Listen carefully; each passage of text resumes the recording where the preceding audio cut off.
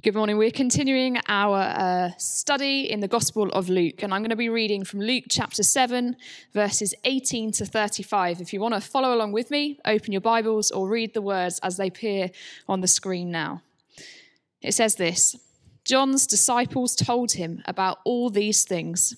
Calling two of them, he sent them to the Lord to ask, "Are you the one who is to come, or should we expect someone else?" When the men came to Jesus, they said, "John the Baptist sent us to ask you, are you the one who is to come, or should we expect someone else?"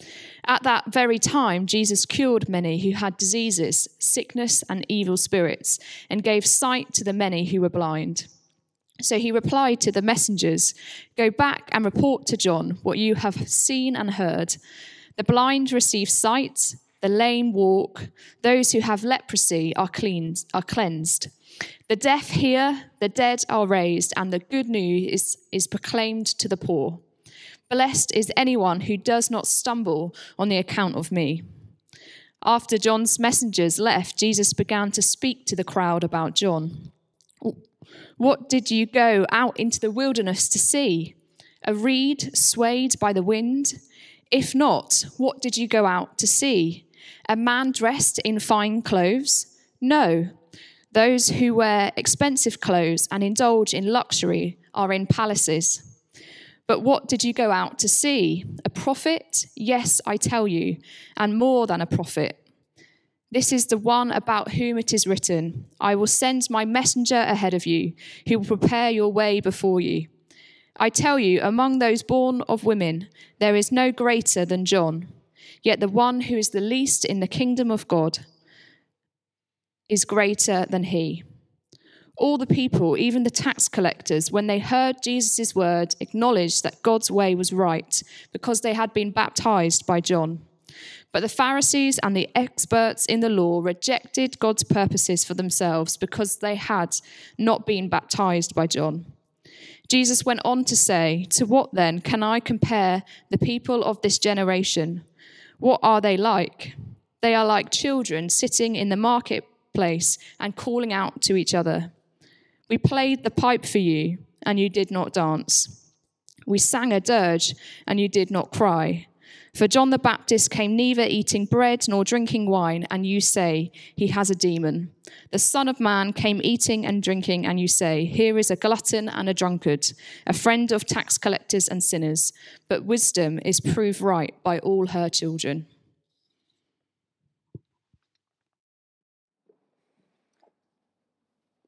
Thank you, Zoe. Let's pray.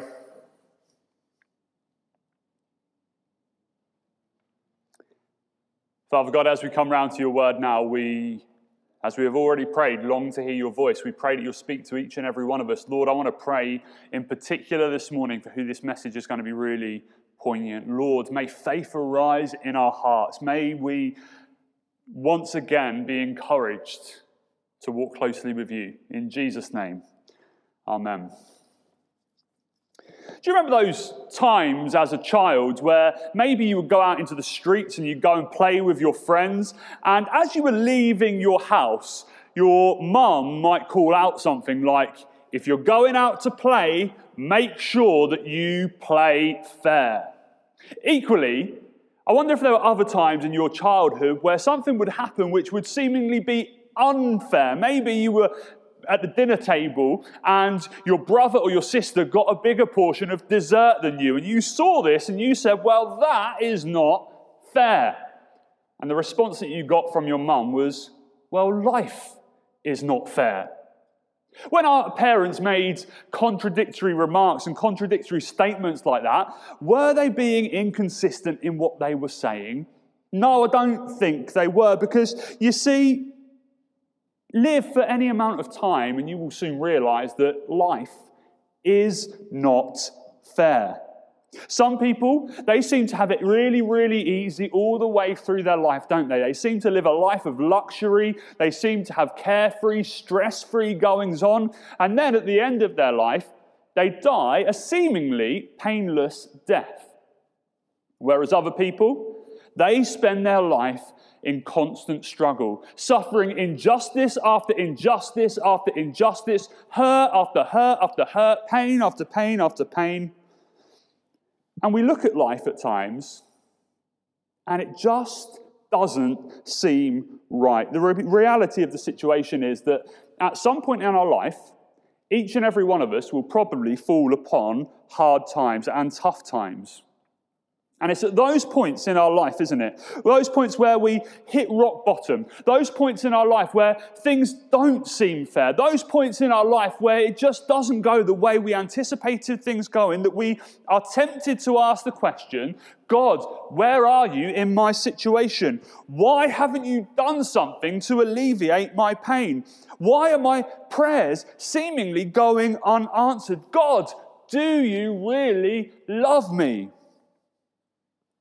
We can find ourselves, can't we, at times like that where we are really struggling and life is really hard and it feels like everything is going against us. We can find ourselves in those moments beginning to doubt God at times, can't we?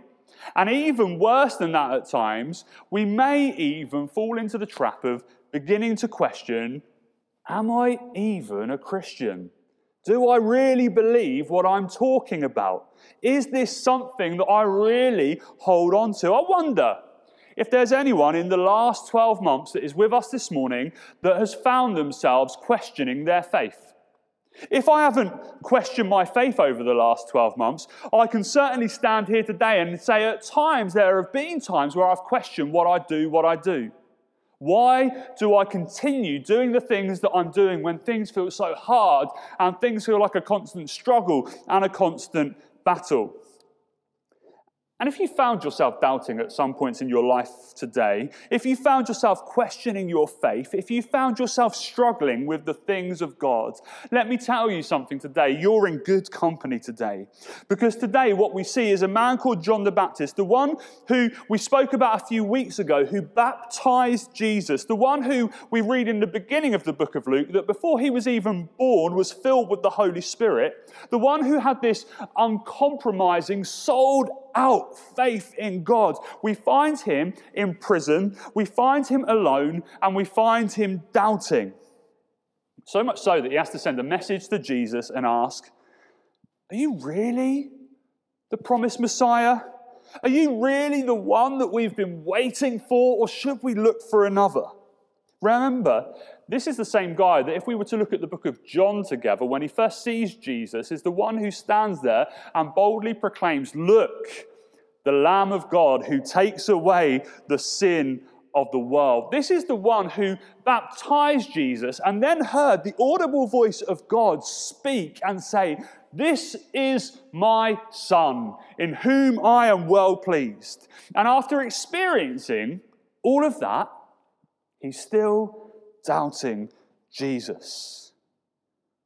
Are you the one, Jesus? Or should we look and should we wait for another? How can someone who have such seemingly strong, rock-like faith go from that to finding himself doubting Jesus? You know, we can learn a lot from this man today and his experiences, because if we are being truly, truly honest to ourselves, there have been times in our life and our Christian walk and our Christian journey where we have all been in the position that John the Baptist was in this day. We might not have been in prison, but we've certainly asked the question, Jesus, are you the one that I'd hoped for, or should I look for another? And the first thing that I want you to see today as we open up this passage of Scripture together is this: God does not work to our expectations. Let me say that again. God does not work to our expectations. Verse 18 of what we've read together today says, John's disciples told him all about these things. John's disciples were visiting John in prison. He was locked up, and he was locked up because what he did was he challenged the marriage of the king, because the marriage that he was entering into was to a woman who was once his sister-in-law. So John the Baptist stands up and challenges this, and as a result finds himself ending up languishing in prison. And it's quite possible that when we read this in John about John in verse 18 that his disciples brought news of everything that was going on, it's quite possible that they brought him news of all the miracles that Jesus was currently doing at that time. And the latest miracle in particular, which he had performed, which we would read in verse 11 of this chapter, where Jesus raised a widow's son from the dead. Can you imagine what must have been going through John's mind when he hears things like this? If Jesus can raise a person from the dead, why on earth am I languishing here in prison? I baptized Jesus. Surely it's not God's will for me to suffer in this way. Did Jesus have the power to release John the Baptist from prison? Of course he did. You know, John wasn't the only follower that found himself locked up for the sake of the gospel. Peter, we read about in the book of Acts, found himself languishing in prison because he preached the gospel and was thrown into jail. And what happened? The church prayed, and they prayed, and they prayed, and they prayed, and he was miraculously released. Hallelujah! What joy there must have been that day. Our God is an awesome God. He does miracles. But for John, there was no miraculous release. His story did not have a happy ending. His story ended up with him losing his head. You know, this doesn't seem fair. Why does God act differently in similar situations? There have been a number of times in my life where I've looked at a situation and I've thought, God, this is how you should act right now. This is what you should do in order to make this situation better. This is what should happen and everything will be all right. Just do it this way, God, and we'll all be happy. And then God doesn't. I remember a time at college, actually, when I was at Bible college. One of my best friends at Bible college was a lady called Anne.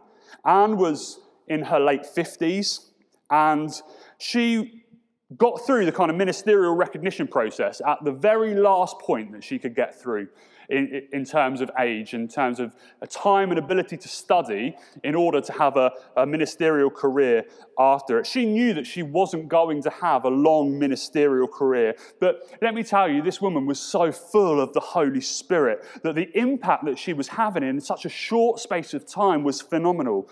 We both have very, very similar churches that we started out at. Both churches were, from a physical point of view, on their last legs. They were down to the last few people, and in both situations, God moved, the Holy Spirit moved, and the churches began to grow. And we got on like a house on fire in our college days because we would bounce ideas off each other, we would talk about various situations that we were facing in our various different church contexts.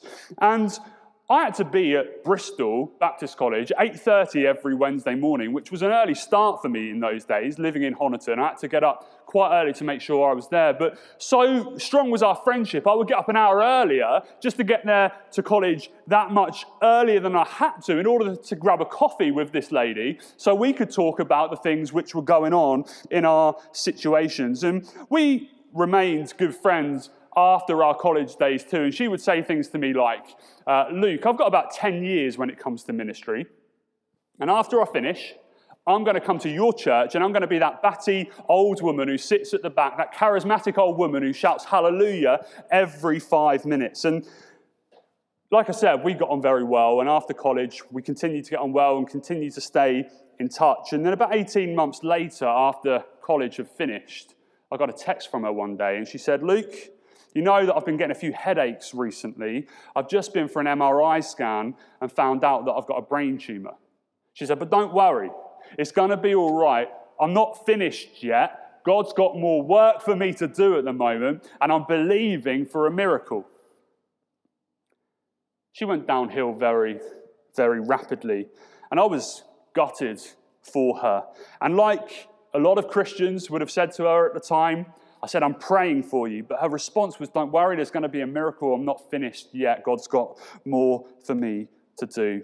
And you know, looking back on some of our last conversations that we had for this sermon today, I look back on some of those, and even in the last few weeks of her life, she was still saying, God's going to perform a miracle. It's going to be okay.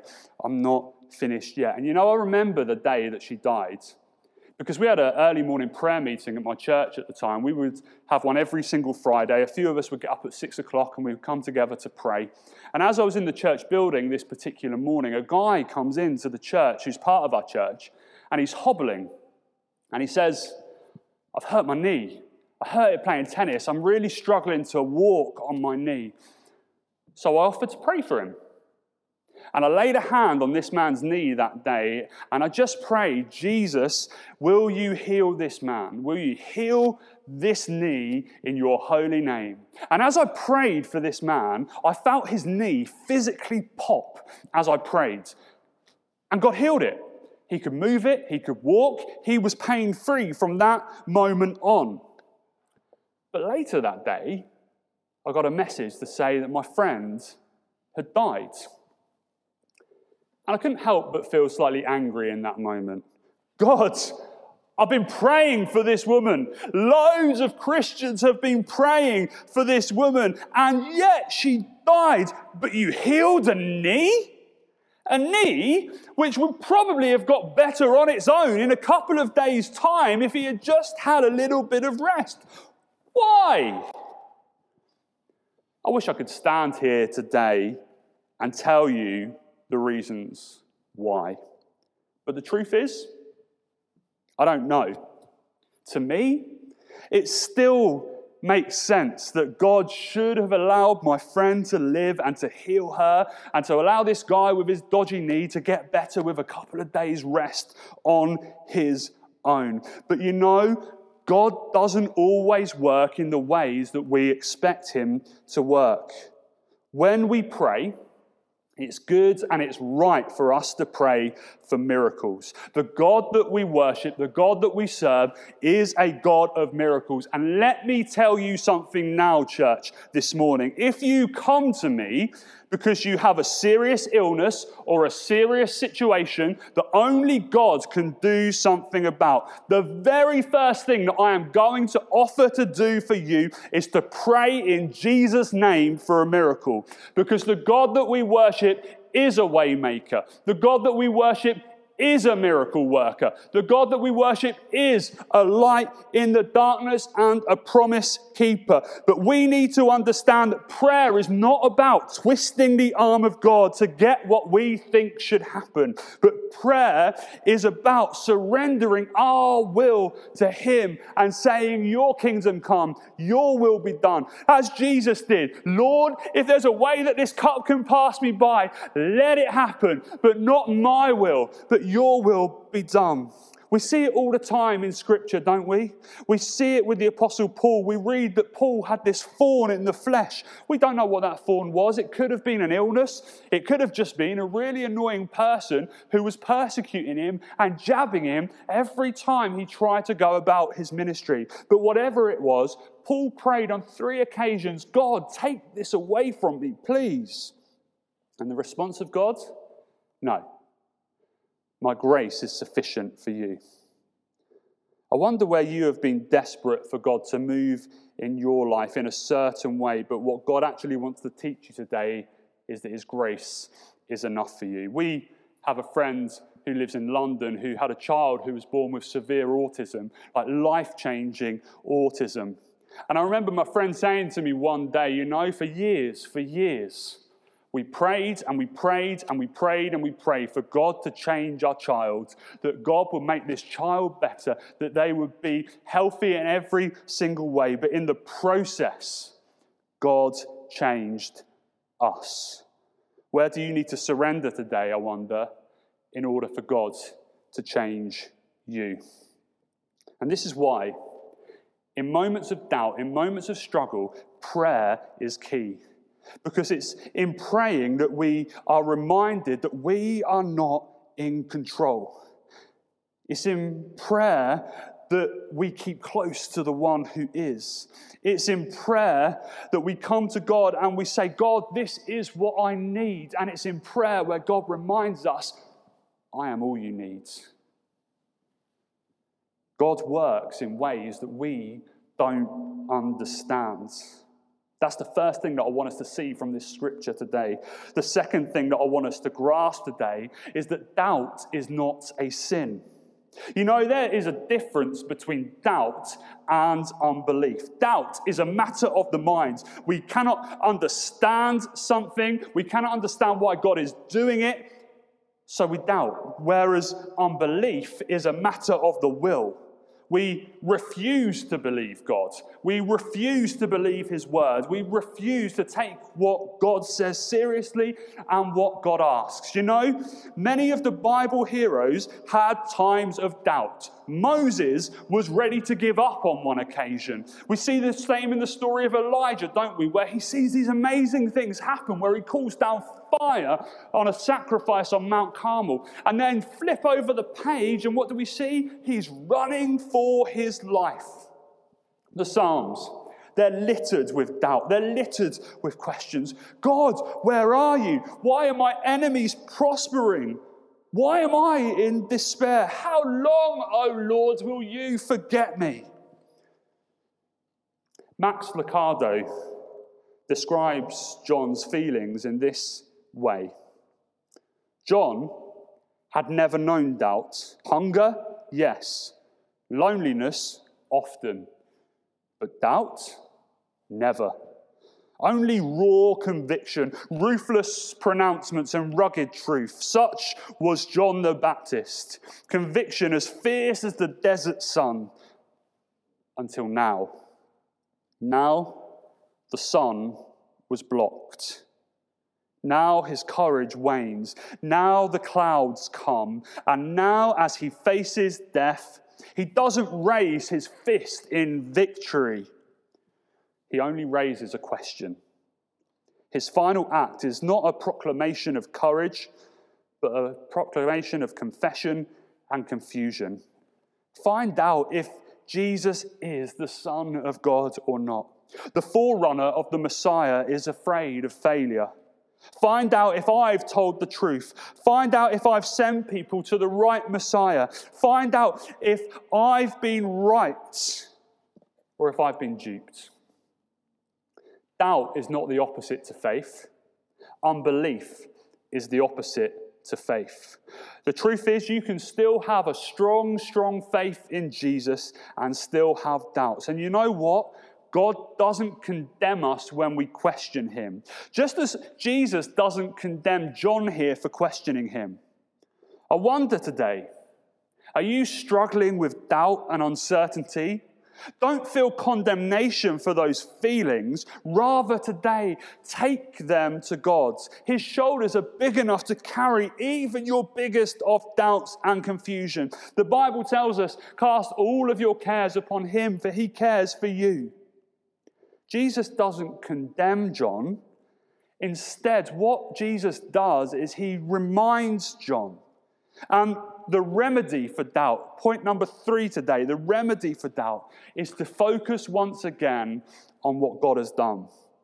Jesus told John's disciples to go back to John and to report what they had seen and heard, that the blind received their sight, that the lame walk, that those who had leprosy were being cleansed, and the deaf hear, that the dead were raised, and the good news was being proclaimed. You see, even though things weren't happening in the way that John thought they should or hoped that they would, Jesus sends a message back to John, reminding him of what he is doing, and points to the fact that John's faith in Jesus was never misplaced. Jesus, again, answers here, and he picks up on many illustrations which are from the book of Isaiah about what would happen when the Messiah comes. He says the blind are receiving their sight, the deaf are hearing, the dead are being raised. They're all mentioned here from those prophecies of old.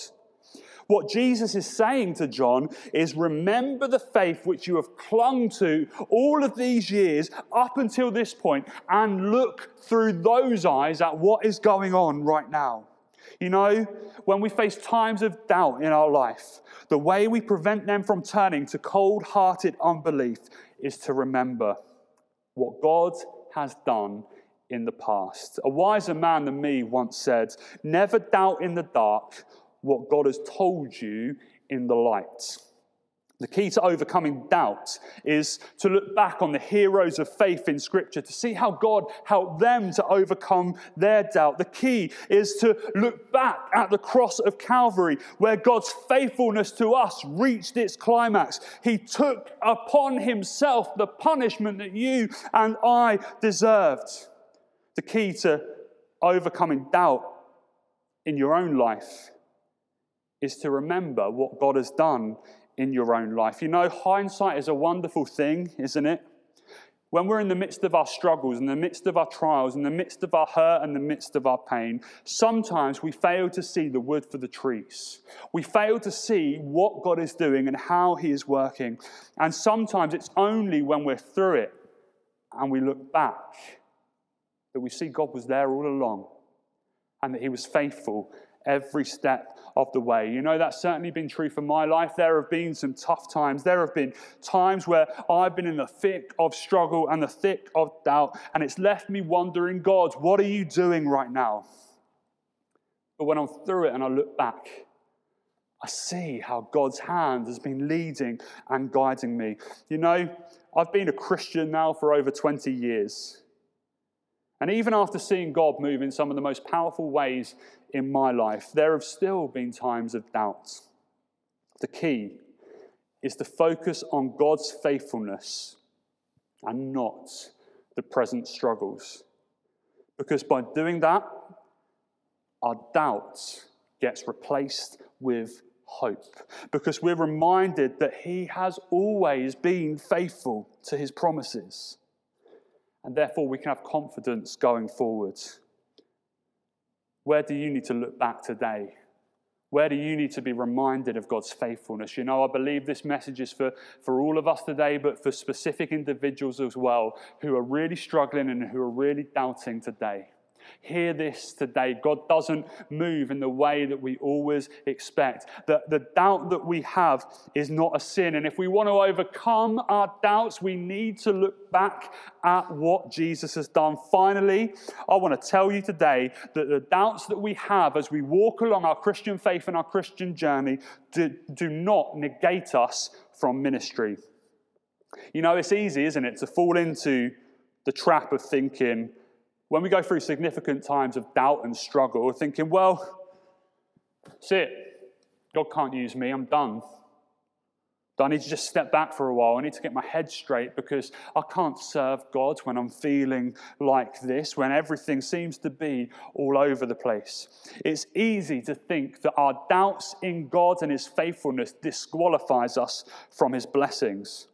But what did Jesus tell the crowd here about John the Baptist? Verse 28, I tell you that among those born of a woman, there is none greater than John. People have debated through the centuries, haven't they? Who is the greatest person who has ever lived? Jesus gives us the answer here. Apart from him, among those born of a woman, there has never been a greater person than John the Baptist. And notice something today. This was said about John the Baptist after he doubted. After John had sent messengers to Jesus to say, are you really the one, or should we look for another? John's doubt did not disqualify him from ministry, and neither does yours. We're all weak. We're all fragile human beings, prone to doubt, prone to sin. Paul, in fact, writes in the book of 2 Corinthians that we're all like jars of clay, weak, fragile, prone to breaking. But the amazing thing is about that picture is that despite our flaws, despite our weakness, despite our failures, God puts his Holy Spirit, his treasure within us. He comes to live within us and nothing can change that. We read in Romans 8 that nothing can separate us from God's love, even when we doubt. God does not disown you or discard you.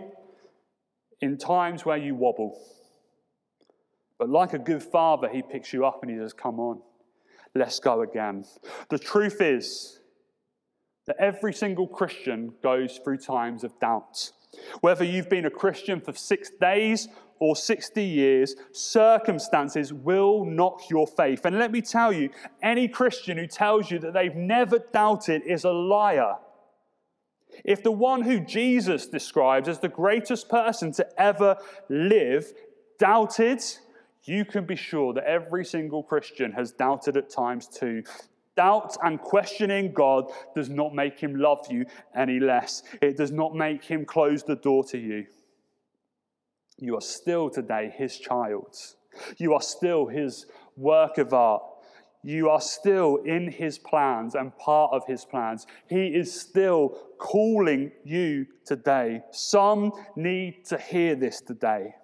Because this season in particular, this coronavirus season, has brought significant times of doubt to you. And maybe, just maybe, today you're feeling a little bit like John. Jesus, are you really the one? Or should we expect another? Should we look somewhere else? Don't be dismayed by your doubts. But once again, recognize that God's ways are higher than our ways. His thoughts are higher than our thoughts. They are not our thoughts today. Instead of running further from God, use your doubts to draw closer to him, surrendering your will and your ways to God. Trusting him even when you don't see it. Today, if you're doubting, the call is to do the same as John the Baptist did. Look again. Look again at what God has done in your life in the past. Remember, see, look around at what God is doing now. My grace is sufficient for you. I'm going to invite the band to come back up.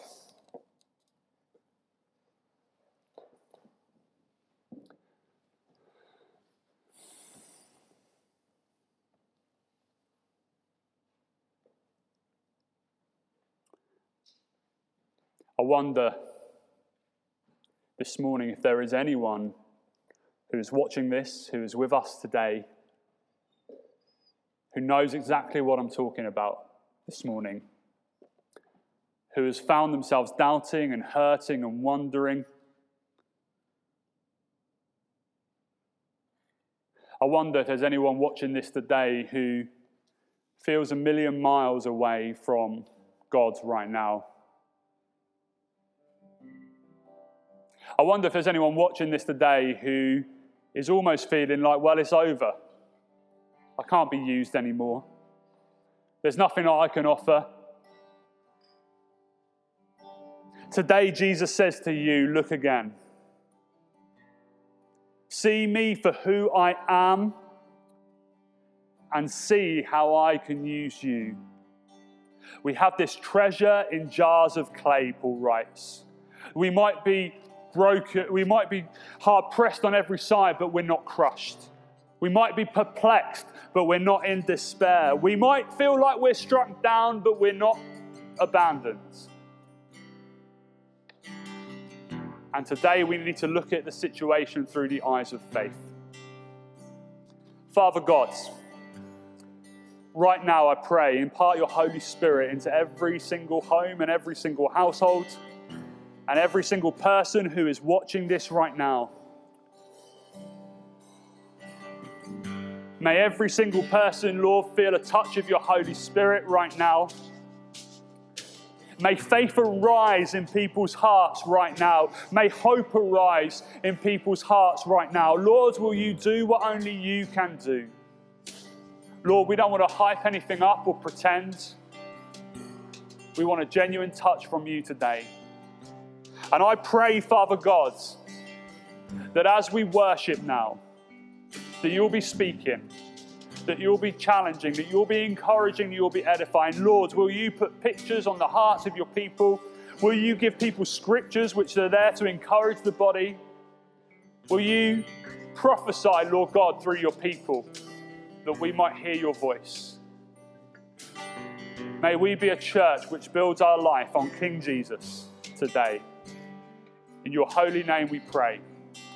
Amen.